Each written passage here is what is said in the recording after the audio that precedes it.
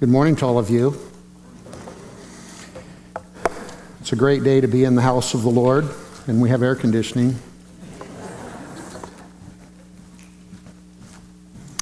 I am Pastor Tim. For those of you that might be visiting, I'm the executive pastor here at Grace Community Church, and I'm preaching this morning because Pastor John, our senior pastor, and his wife Shelley are on vacation.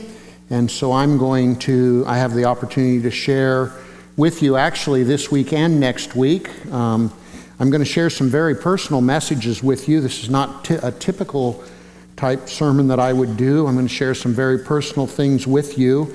I came up with the idea for these sermons as I was thinking about what I would share on this weekend and next. And I actually got the idea on March the 18th. Because it was on March the 18th that we had our men's 3-on-3 basketball tournament. I was asked to share that morning and shared for, 10, 15 minutes. It was very quick. And I remember thinking, I'd like to take that and expand it and make it into a sermon, which is what you're going to hear here today. And as I look around the room, I see a few people that were in that tournament that morning, that 3-on-3 tournament. And I just want you to know that I have added a bunch of new stuff. And so I think you're going to hear some similar stuff, but I'm hoping that you will be challenged by the new stuff, and I hope the rest of you will be challenged on this day. I'm going to set the stage like I did for that during that basketball tournament, because I'm going to ask you to do something. I want you to know for some people it's a little bit strange. I'm hoping you'll just go with me on it for a moment. What I'm going to have you do in just a minute is I'm going to have you kind of, sit up in your seats, kind of set things in your lap or off to the side. Just kind of take a moment to relax. And I'm going to ask you to close your eyes.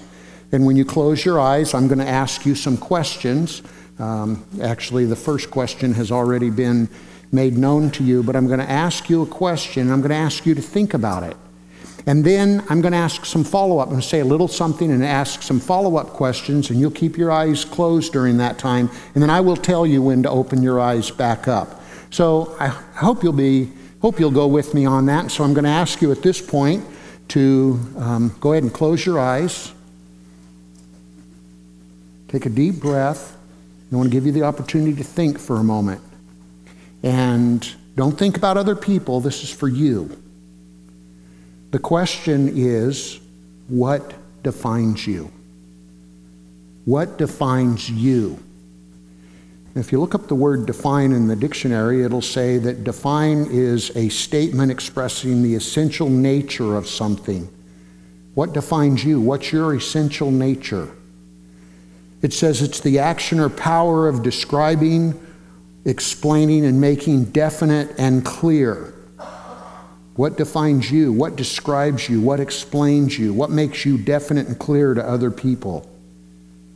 Now, as you think about that, I would ask some follow-up questions. Does your job define you?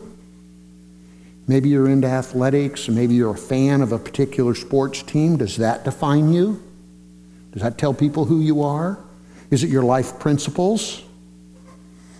Is it your personality, maybe? Does your personality define you? Maybe it's your moods.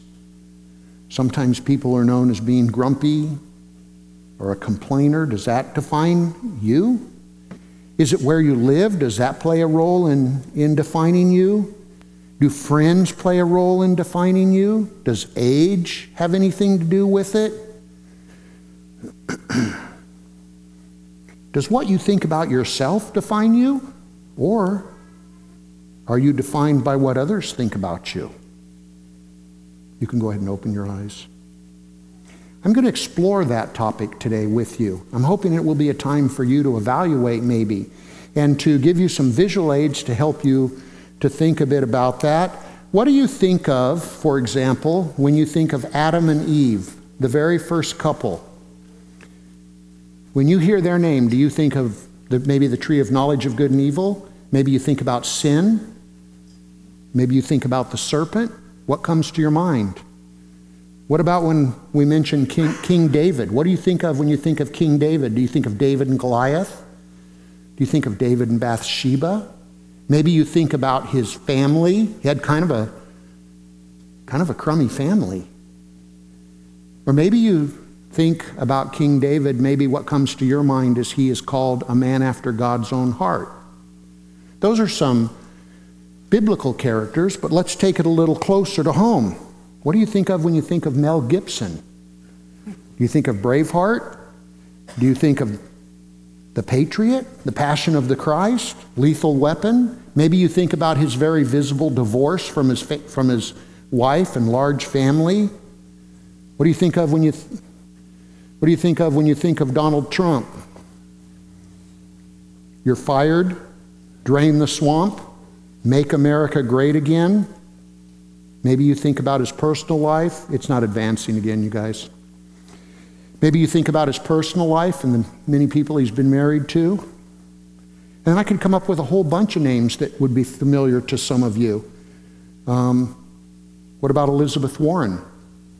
What do you think of when her name is mentioned? Mike Pence. What about Kim Jong-un? What about Bill O'Reilly? James Comey? Vladimir Putin?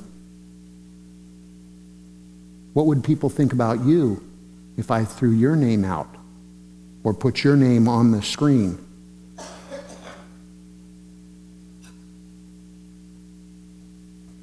What would they think about you?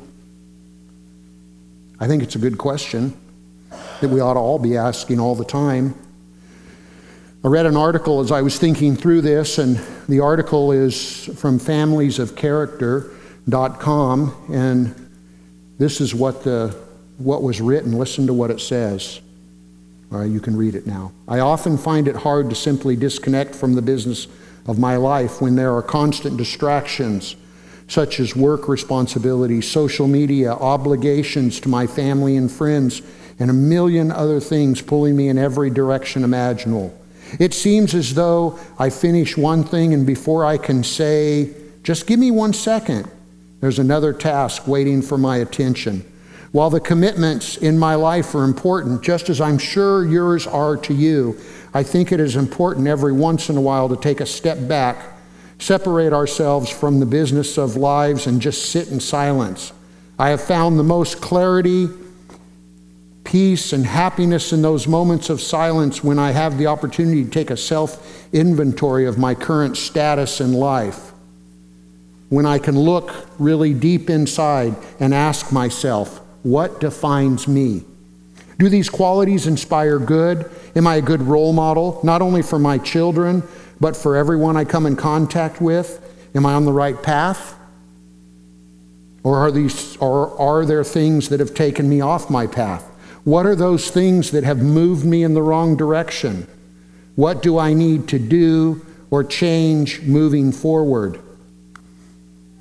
What defines you? I'm hoping you will kind of take a moment to think about that this morning. And this is a different message for me, because I really prefer to put a text out and then preach through the text. But today, because it's topical, I'm going to kind of dance all over the place. But I want to take a moment to lay a little bit of a biblical foundation of where we're going. I want to share a variety of scriptures with you. Now, I'm not going to exegete all these scriptures completely. I just want to make a few comments about them to get you thinking in the direction that I think the Lord wants us to go this morning.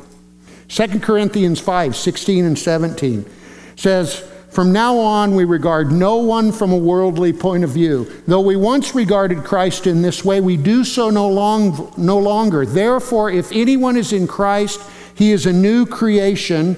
The old has gone, the new has come." And there's a lot in that passage, but generally what I want you to catch is that when someone gives their life to Christ, they are a new creation. They are a new person. In biblical lingo, we use the term reborn. And we get that from John 3:3, where Jesus, speaking to Nicodemus, says, "I tell you the truth, no one can see the kingdom of God unless he is born again." We are a new creation. We are a new person. 1 John 3:9, adding to this idea, says, "No one who is born of God will continue to sin."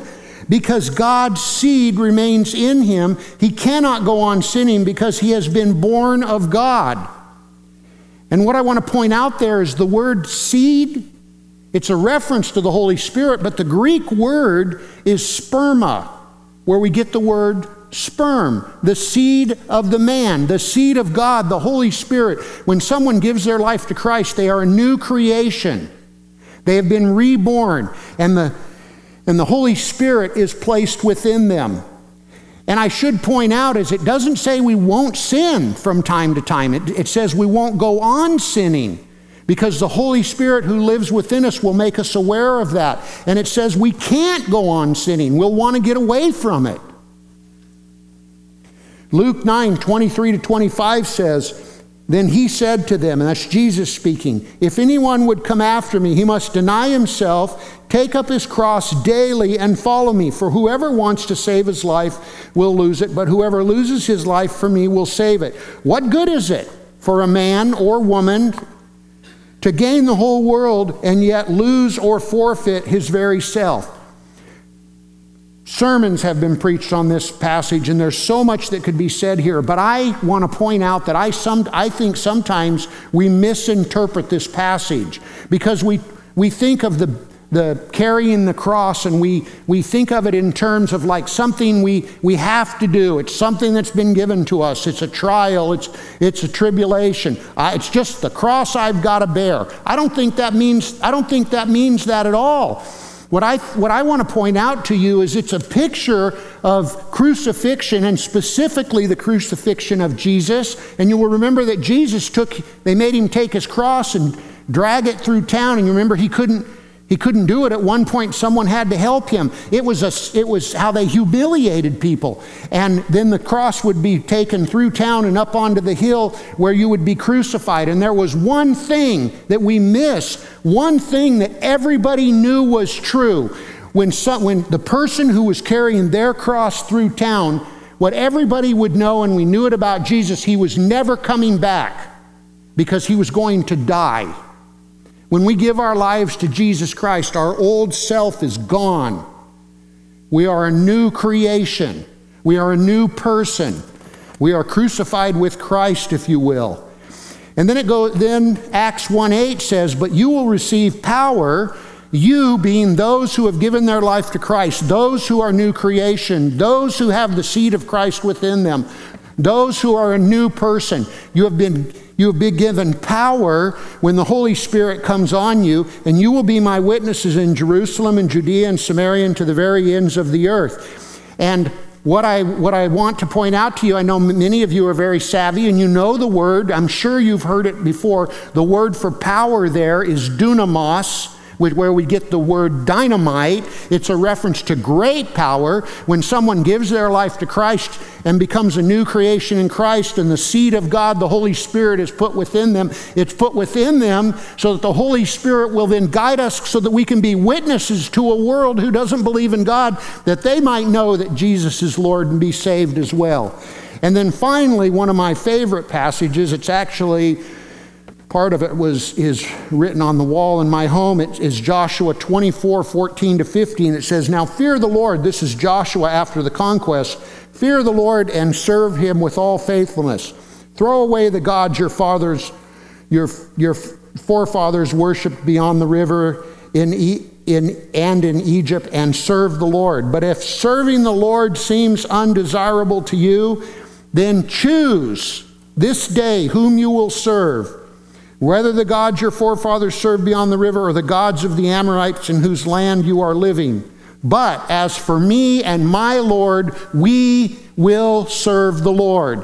And I point that out to you because whether you are a new creation in Christ or not, one of the things God gives you is the freedom to choose, and every day you make choices to live for the Lord or not. And how you live your life will define who you are.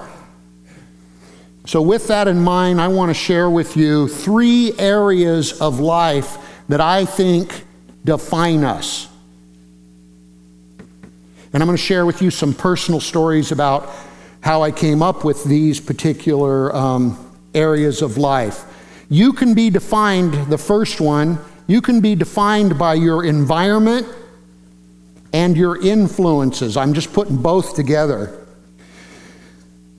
Growing up, I grew up in an unbelieving home. It was actually a very dysfunctional home, as you will find out in a moment. I didn't think it was dysfunctional because I just thought everybody lived that way. You know, it's just what you're used to. My mom took us to church, although it's not like I come to church today. I didn't want to go. It was more like a duty, if you will. I don't remember, I don't want to mischaracterize the church, but I don't remember hearing about Jesus. I don't remember about hearing about the cross or salvation or any of that. Maybe that was there and I was just blinded to it, but I never saw any of that. But for us, my life at church was just something you did on Sundays. In the midst of that, my dad was an alcoholic, and I would say he was a mean drunk. I'm not trying to be, I'm not trying to be mean as I say that. I'm trying to be clear, trying to be descriptive. He was a mean drunk. And you've probably been around people who drink. They react to it in different ways. Some are really happy and funny. Some do dumb things because their inhibitions are down. And some, like my dad, was mean. He just got mean. And everything revolved around around the clock actually, whether or not when he was going to come home. Make no mistake, we all knew on a weekday, if he would be home by 5 o'clock, it was going to be an okay evening. It would mean he came home sober. Now, he would drink in the evening, but it wouldn't be quite as bad. But if that clock clicked 1 minute past 5, we all knew what was going to happen. He had stopped at the bar on the way home, and he was going to be drunk. And he was going to be mean. And everything revolved around that. I can remember as a young kid, my sister hiding me and my brother in the closet because we were so afraid of him. We thought he was going to harm us. This is why, by the way, I have such a strong opinion on alcohol and substance abuse, and I'll say more about that in a moment. I don't know if it should or not, but it defined me. Everything revolved around that, and it defined who I was. I remember when I was in, I think it was maybe 7th grade, 6th grade, right in there, my dad got arrested for drunk driving. You know, back in those days, it was called drunk driving. We soften it now and we call it a DUI. But back then, it was drunk driving. And if you got picked up for drunk driving, you were put in jail overnight. And then there was one thing that happened that many of you can't even relate to unless you're in my age bracket. It was printed in the newspaper. The next morning, if you got picked up for drunk driving, your name was put in the newspaper for being picked up for drunk driving. And everybody read the newspaper, or their parents read the newspaper, and they talked about it. And I was mortified by it. And I remember going to school the morning after my dad had been picked up for drunk driving, and my friend saying, "Hey, your dad got picked up for drunk driving. Ha, ha, ha, ha." I was mortified. I never had friends to the house because I was too afraid that my dad would embarrass us or would do something that would just be terrible. You know how kids are. I never went to other kids. I never went to my friend's house, although I was invited from time to time, but I would never go. And the reason why I've just begun sharing this, I didn't share it for years, and the reason I wouldn't go to my friend's house was because I wet the bed. I wet the bed till I was 17 years old. I was the starting center on the football team and still wetting the bed.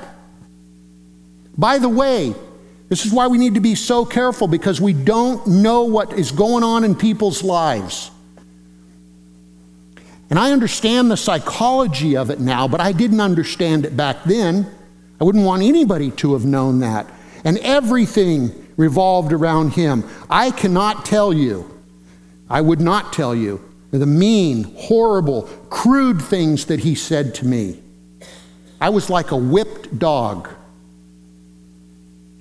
And I have learned that people and your environment affect us. As a child, I couldn't change my home life, but I vowed that I would never be like him. I wanted to break the cycle. And I want to take just a little bit of a side street here. And if you are a parent, I want to talk to you. Parents, you should be the example in the home. And you should create an environment in your home where your kids feel safe.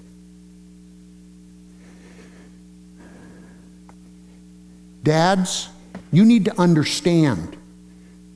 I remember what it was like to hear my mom and dad fighting. And dads, you just need to know that when you're putting down your wife, you're putting down your children's mom. And they may not ever say anything to you, but it hurts them.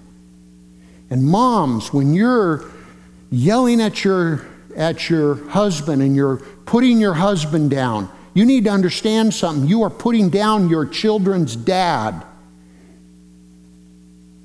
And it hurts them. Sometimes I feel like parents, sometimes they act like junior high students. I want to put them over my knee and spank them. But we're adults. Your kids listen to you. They know what's going on. Remember what Jesus said? In Matthew 18:5-6, he said, "Whoever welcomes a little child like this in my name welcomes me. But if anyone causes one of these little ones who believe in me to sin, it would be better for him to have a large millstone hung around his neck and to be drowned in the depths of the sea. As I have gotten older, I have seen the importance and power of influences in the lives of people." This is why we should pay attention to what the Word says on this. 2 Corinthians 6:14 tells us, "Do not be yoked together with unbelievers, for what do righteousness and wickedness have in common, or what fellowship can light have with dark?"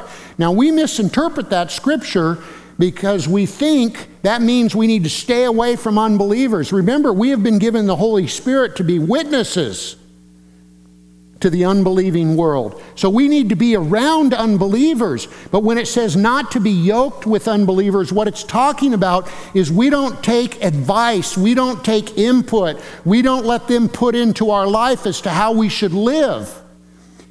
We are to put into their life. We should take advice, help.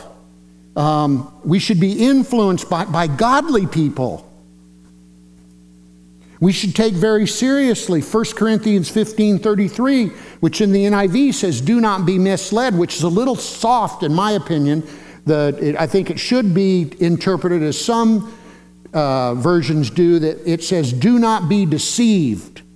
Do not be deceived. And remember that deceived by design, if you are deceived, you don't know it. So it's strong language. Do not be deceived. Bad company corrupts good character. This is why we need to pay attention to the influences in our lives and in our children's lives. We want to be out in the world, but not of the world. This is why the church is so very, very important. Almost never, maybe never have I preached a sermon without sharing this passage. Hebrews 10:24 and 25. "Let us consider how we may spur one another on towards love and good deeds. Let us not give up meeting together as some are in the habit of doing, but let us encourage one another, and all the more as you see the day approaching." We need to be in church around the community of believers. And I fear that the some who are not giving up, who give up meeting together, I feel like the some is becoming more people. Godly people make church and their relationship with the Lord just kind of a sideline to their life. Influences and people can define us in good ways or bad ways. The second thing is we can be defined by what we do. We can be defined by what we do. As I told you, I was in a very dysfunctional home, and I found, I got involved in athletics, and I found that I could escape the home through athletics. At some point, I realized that I had some athletic ability, and this gave me an outlet from my dysfunctional home. In high school, as I already told you, I was the starting center on the football team. I was the top men's player on the tennis team. I dabbled with wrestling and baseball. And by the way, I'm not telling you I was the top player in the starting center to impress you. Bear with me for a moment. I'm trying to make a point. After high school, and into marriage, I played on a traveling softball team all over the state. I took up racquetball, as many of you know, and you've heard this story. I placed third in the state in both singles and doubles. I got pretty good at it. And again, I'm not trying to brag.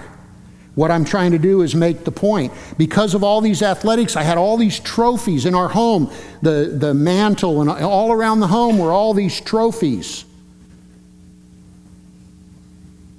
I used to look at those trophies and think, wow, I'm pretty good. But I would ask you, what happens when it all goes away? Matthew 6:19-21 says, "Do not store up for yourselves treasures on earth, where moth and rust destroy, and where thieves break in and steal, but store up for yourselves treasures in heaven, where moth and rust do not destroy, where thieves can't break in and steal. For where your treasure is, there will be your heart as well." My heart, what I'm telling you, my heart got into something that wouldn't last. What happens when it all goes away? When I was first married, I worked for a supermarket in Tulare, Superway. Everything centered around that market. I worked on weekends. I worked on nights. My family didn't see me. Where's that market today? It's gone. The building was torn down. I went to work for Coca-Cola from that market, and I remember very clearly going to work for Coca-Cola as a route driver. I remember my boss one day in a staff meeting, Jim was his name, and he looked at us, trying to encourage us to sell more, and he looked at us and he said, "Hey, you guys need to get out there and sell. You need to understand something. Coca-Cola is your life. Everything you have is because of Coca-Cola." Where's Coca-Cola today? That plant, I mean. Jim got fired. I feel sorry for him, but it wasn't true is what I'm trying to tell you. What happened to where's all the trophies? Who gives a rip? They got thrown away after I became a believer. I realized how dumb it was. So the trophies got thrown away, and what happens to the body? What happens when your body begins to break down? I've had so many surgeries: wrist surgery, 2 knee surgeries, rotator cuff surgery, hernia surgery, a stent put into my heart. I can't do the things I used to do. So what happens when it's taken away? It's amazing to me how we forget this, though, because we put so much into these things that are passing away. We get our kids involved. It's not bad to be involved in things, but we get involved in so many things that our families don't even have time for the Lord. You know what it is? It's pride. And Proverbs 16:18 says, "Pride goes before destruction, and a haughty spirit before the fall." Another thing I got involved in, athletics and then alcohol. I escaped my insecurities through alcohol. Influences, people. I remember when I was invited to go with a bunch of guys out to go drinking. Hey, somebody asked me to go do something. And then I got plunged into that lifestyle. And I became a teenage alcoholic. And it began to destroy our life. And I have a strong opinion on that because I've seen the destruction from it. And I would ask you, people will ask me, they'll say, "Tim, what do you think about drinking?" I hate it. That's my answer. I hate it. I hate it because I've seen what it does to people. I've seen what it did to me. And they say, "Well, do you think it's wrong biblically?" I can't say that. What I say is it's wrong to be drunk. Proverbs 5:15-18 says, "Be very careful then how you live, not as unwise, but as wise, making the most of every opportunity, because the days are evil. Therefore, do not be foolish, but understand what the Lord's will is. Do not get drunk on wine, which leads to debauchery. Instead, be filled with the Spirit." And people will say, well, it's the Bible says it's wrong. I mean, they drank wine in the Bible. How can you say it's wrong? And then I hear people with, it's dumb theology, by the way. The wine they drank in the Bible is different than the wine today. It is. Really? Were you there? It was alcohol. So what I'm telling you, though, is I can't say that it's wrong to do that. I choose not to do it for the obvious reasons. But my question to us is, when does drunkenness happen? And I believe that it happens when the mind is altered. And then the question is, when is the mind altered? And I find that with alcohol, people have a tendency to downplay. You know, they have a tendency to say they're doing fine. I think the mind gets altered long before they are willing to recognize it. And it's a little bit of a trap. And I want you to know that the mind is the key to all of this. 2 Corinthians 10:3-5 says, "For though we live in the world, we do not wage war as the world does. The weapons we fight with are not the weapons of the world. On the contrary, they have divine power to demolish strongholds. We demolish arguments and every pretension that sets itself up against the knowledge of God, and we take captive every thought to make it obedience to Christ." Alcohol affects the mind, and it causes us to not be able to think like we should. And so I'm just warning you, you need to be careful with this. Alcohol is dangerous, as is substance abuse. And then, of course, the third thing was marriage. I thought marriage would make me independent. The problem was I got married very young, and I brought alcohol and athletics into that life, and it just all began to fall apart. So everything that defined me started to fall apart. Which leads me to the third thing. You are defined by who you are. You are defined by who you are. On August 31st of 1980, everything changed, or began to change, in my life and in our home. It was on August 31st of 1980 that, because things were falling apart, we accepted an invitation to go to a church in Tulare. And I don't remember exactly what the sermon was that day. I don't remember a lot of what went on that day. I just knew everybody was happy, and I knew that the pastor was talking about this Jesus guy. And I had no idea who Jesus was. I walked up to the pastor after the sermon that day, and I said, "Pastor Vern, he died just a few weeks ago, by the way, a wonderful, godly man." And I said, "Pastor Vern, I'm Tim Allen, and I'd like to know if you would come to my house tomorrow night and tell me about this Jesus guy." Man, if somebody asked me that question, I'd say, "Hey, let's go do it right now." But he said, "Yeah, I'll come by." And so on September 1st of 1980, it was the opening day of dove season, and I know that because I was out dove hunting and got home too late, and when I came in and Pastor Vern was sitting on the couch, I got the look. Not from Pastor Vern. And I deserved it. Did a lot of stupid things in those days. But Pastor Vern says, "Tim, why don't you sit down?" And my wife was there with me at the time, but it was just as if it was Pastor Vern and me. I was totally unaware that Margie was there. And Pastor Vern asked me some questions. And he said, "Tim," I'll never forget it. He said, "Tim, do you know that you're a sinner?" Oh yeah, I knew that. There was no doubt in my mind. I was messing up everything. Not only my life, but the life of people around me.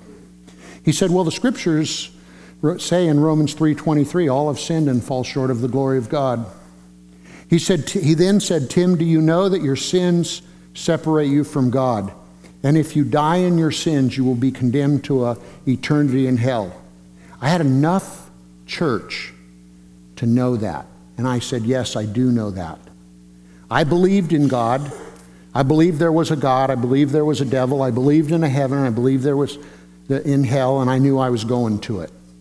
Scared me to death. And so I said yes. And he says, well, the scriptures actually teach that, for the wages of sin is death. And then he said something that totally and completely caught me off guard. To you this morning, it might not seem like that big of a question, but it totally caught me off guard. He said, Tim, do you know that God loves you? Man, I was like shocked to hear that, because I said, no, I did not know that. Because see, I didn't think anybody loved me. I had been so beaten down by my dad. I probably still struggle with that to some degree. But I didn't believe anybody loved me. And when he said, God loves you, he then quoted a passage, which I just want to encourage you. This passage is so common to us that we just kind of rattle it off. We don't even get it all right all the time. I've made that mistake myself. But to me that evening, that was like a cold drink of water, and I was so thirsty. John 3:16, he said, Tim, God loves you. For God so loved the world that he gave his one and only Son, that whoever would believe in him shall not perish but have everlasting life. And he said, Tim, you asked me about this Jesus guy. He was using my wording. He said, God himself came to earth as a man, and his name was Jesus. That's who Jesus was. He was God, and he came to earth as Jesus to die on the cross for your sins. And after the scriptures say the wages of sin is death, in Romans 6:23, it goes on and says, but the gift of God is eternal life in Christ Jesus our Lord.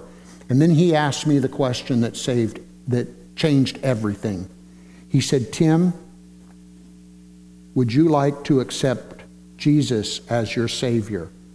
Romans 10:9 and 10 says, if you would confess with your mouth that Jesus is Lord and believe in your heart that God raised him from the dead, you will be saved. For it is with your heart that you will believe and are justified, and it is with your mouth that you confess and are saved.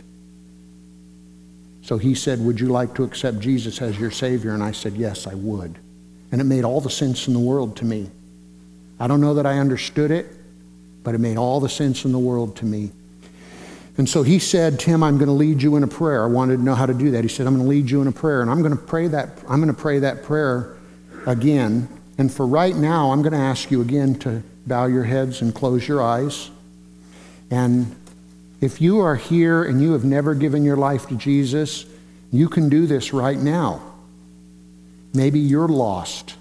If you're here and you know Jesus, as your head is down and your eyes are closed, and I'm praying this prayer, maybe you could be praying for people in the room that you maybe don't even know that need Jesus, or you can be thanking God for what he's done for you in your life.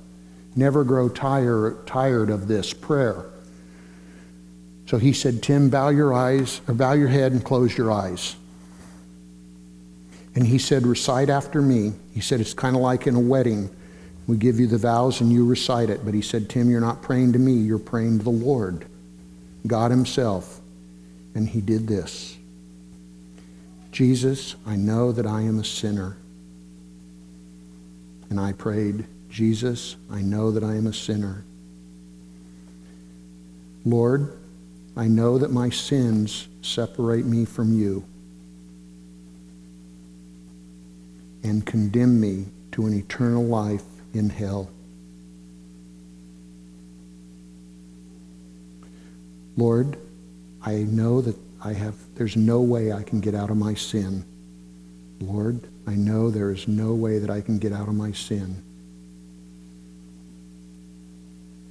Lord, I'm told that you died on the cross for my sins.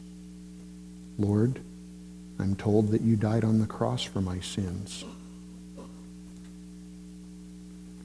Lord, please save me. Forgive me of my sins. Come into my life now. I pray this in Jesus' name. Amen. When I prayed that prayer, and if you prayed that prayer just now, or have prayed it in the past, I became a new creation in Christ. The Holy Spirit came to live inside of me. the seed of God was given to me. And I was a new person. That Tim who made all those mistakes was dead and gone, and I was now a new creation in Christ. After praying that prayer, Pastor Vern gave me 3 pieces of advice.